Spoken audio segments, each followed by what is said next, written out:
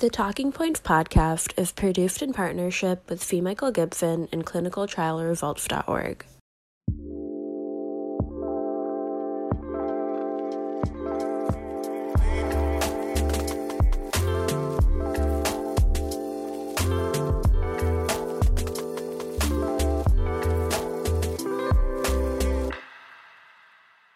I'm Quan Ku and Mike Gibson coming to you from ACC 2022, and we are talking about the Flavor RCT. This is a prize fight between anatomy and physiology, FFR versus IVUS in guiding PCI. So, I'm really interested to see what you're going to say here, Dr. Ku. Tell us what you did and what you found. Okay, so that this trial was a international multi-center investigator-initiated study that was designed and performed to compare the efficacy of the physiology or FFR-guided PCI strategy with the IVUS-guided PCI strategy in patients with the intermediate coronary stenosis.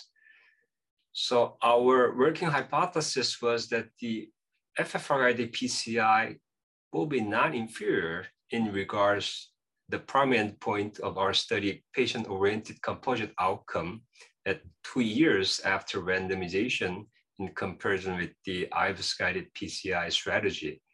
So as we enrolled and screened around 1,700 patients and finally enrolled 1,682 patients into the FFR-guided PCI group and IVUS-guided PCI group.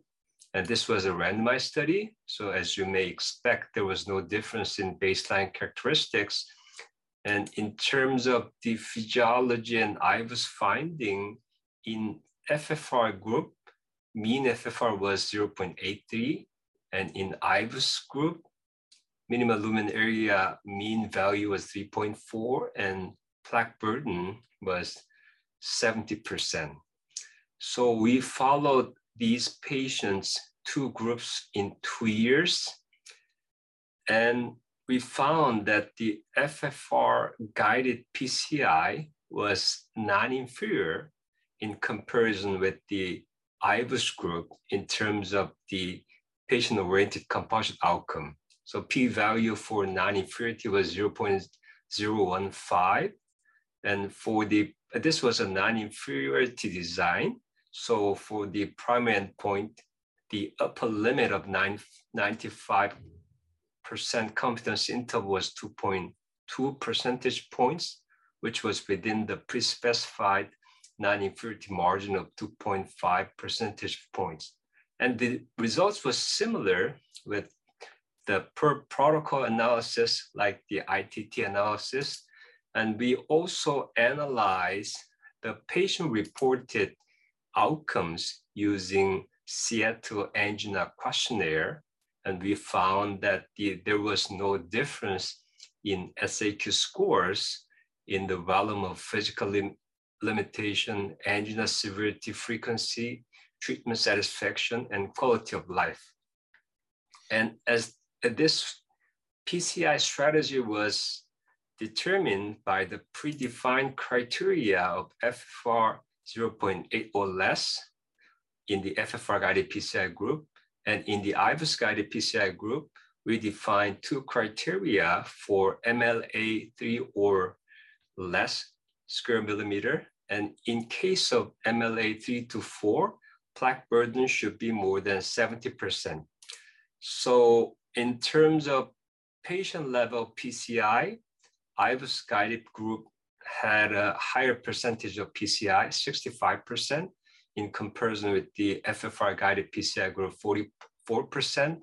And in terms of target vessel, there was a PCI rate of the 58% in IVUS-guided group and 33% FFR-guided group. So in summary, I can say that in patients with the intermediate degree of coronary stenosis, FFR-guided PCI was non-inferior to IVUS-guided PCI in regards to POCO, which was a composite of death, MI, and any revascularization. But FFR-guided PCI was associated with the low rate of stent implantation without the difference in patient-reported outcome. So this is the summary of design, performance, and outcome of this study. An excellent summary, Dr. Koo. Just to clarify, these people did not have an acute coronary syndrome. They were troponin negative patients. We included around 30% unstable angina patient as well. So that's around 60% stable angina, 30% acute coronary syndrome patients. Great. And was there crossover? Did people cross over between the IVUS group and the FFR group? There was a crossover, but the crossover rate was very minimal. And there was of course, some protocol violation. There was 16 cases of protocol violation in FFR guided group due to the, PCI for negative FFR and deferral in positive FFR, and 28 protocol violations in IVUS group. But those crossover protocol violation rate was very, very low. And two-year follow-up rate was almost 99% in both groups. And was there any use of these two strategies to not only identify lesions, but to optimize the outcomes? In other words, was there use of post-PCI FFR and post-PCI IVUS?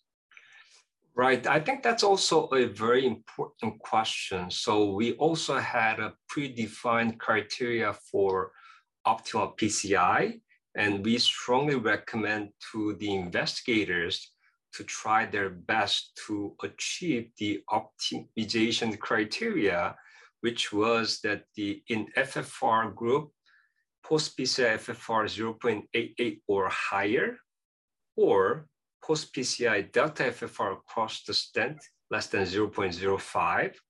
And in case of the IVUS-guided PCI group, the optimal PCI criteria was plaque burden at stent edge 55% or less, plus minimum stent area 5.5 square millimeter or higher, or the minimum stent area larger than distal reference lumen area.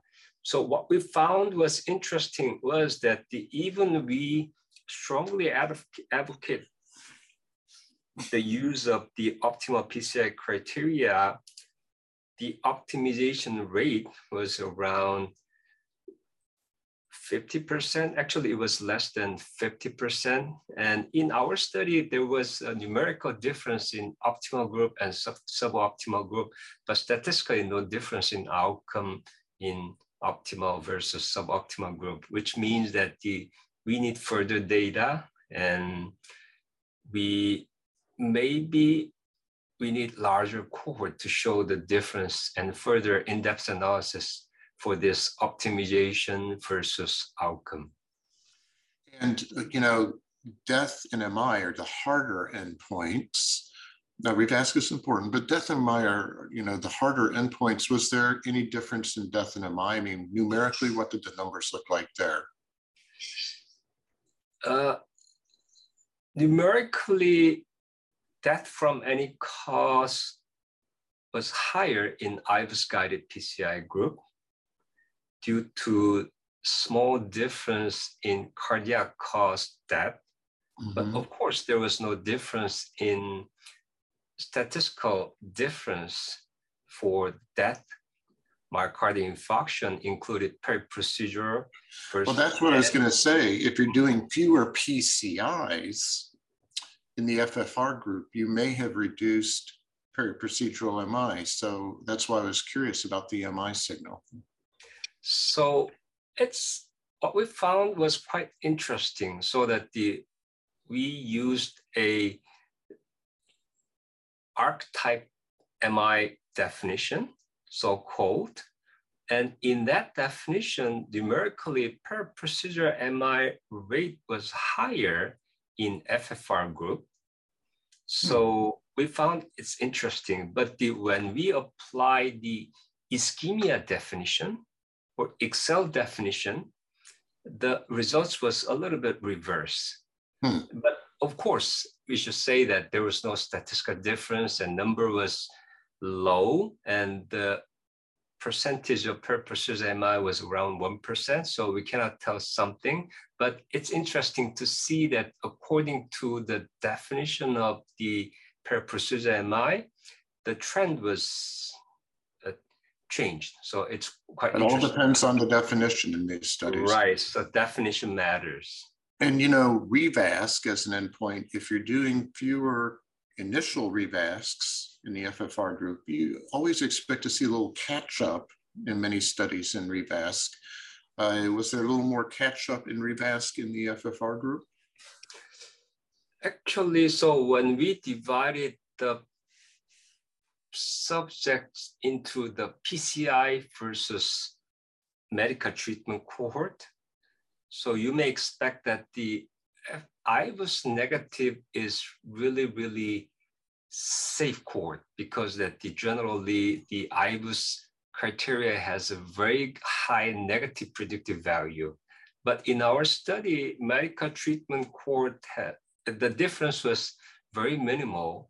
In 2 years, IVUS guided deferral or PCI, 2-year outcome, 2-year event rate, primary endpoint was 5.9%, but IVUS group 5.0%. So there was no difference in outcomes, and we cannot see the kind of late catch-up during the 2-year follow-up results, but we'll see what will happen during the 5-year results. So what was interesting in our analysis was that numerically in PCI group, event rate was lower in IVUS group.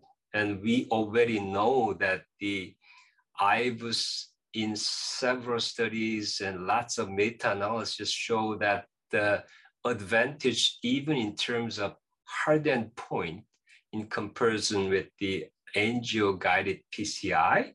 So we can see that kind of trend there, but as we included kind of intermediate lesion cohort, so the relative risk may be not that high. So there wasn't significant difference in outcomes even in the PCI group as well. So at the end of the day, how does this change practice in your practice personally? And do you think it changes practice broadly around the world? So I personally think that I become more confident I'm a physiology biased person. So I become more confident in my approach, because theoretically, there's lots of concept and new studies such as Prospect Observe and Prospect 2 trials, and several studies show that targeting the vulnerability. Of course, I should say that we are analyzing only the lumen and plaque burden, but we know that the plaque burden is the key element for the plaque vulnerability. Having said that, there was a strong nuance that if we fix the vulnerable plaque or high burden plaque, we can try out the FFR-guided physiology. And I also admit that the IVUS-guided PCI may be better than FFR-guided PCI. So the best thing should be the FFR-guided decision and IVUS-guided PCI, but that cannot be generalizable. So there are lots of theories and ongoing studies, but at this moment, when someone are thinking about the possibility of IVUS benefit during PCI and more discrimination of vulnerable plaque, I can say that still physiology-directed therapy shows that the non-inferiority in terms of outcomes using less resources and no difference in patient-reported outcome. So why not stick to the guideline-directed therapy. So we are still beyond the stage of vulnerability or plaque burden guided PCI. Even IVES guided PCI can provide us a more confident results in terms of PCI outcomes. I think you make a lot of great points, namely that these two strategies are complementary in many cases rather than competitive. I also want to make sure the audience understands that FFR in the setting of acute coronary syndromes does not have a good track record. And that's why I asked you about, the mix of unstable angina, stable angina, and hot. There's different spectrums of ACS. There's, troponin negative but unstable angina. Then there's, non-STEMI with a high troponin, et cetera. So, it'll be interesting to see some of your data. Is there interaction terms there between unstable angina and stable angina and outcomes?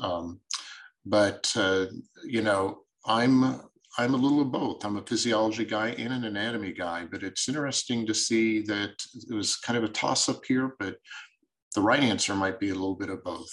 But great study, Dr. Ku. Thanks for joining us here today. Thanks for a thoughtful discussion, and thanks to all of you for joining us here from ACC 2022.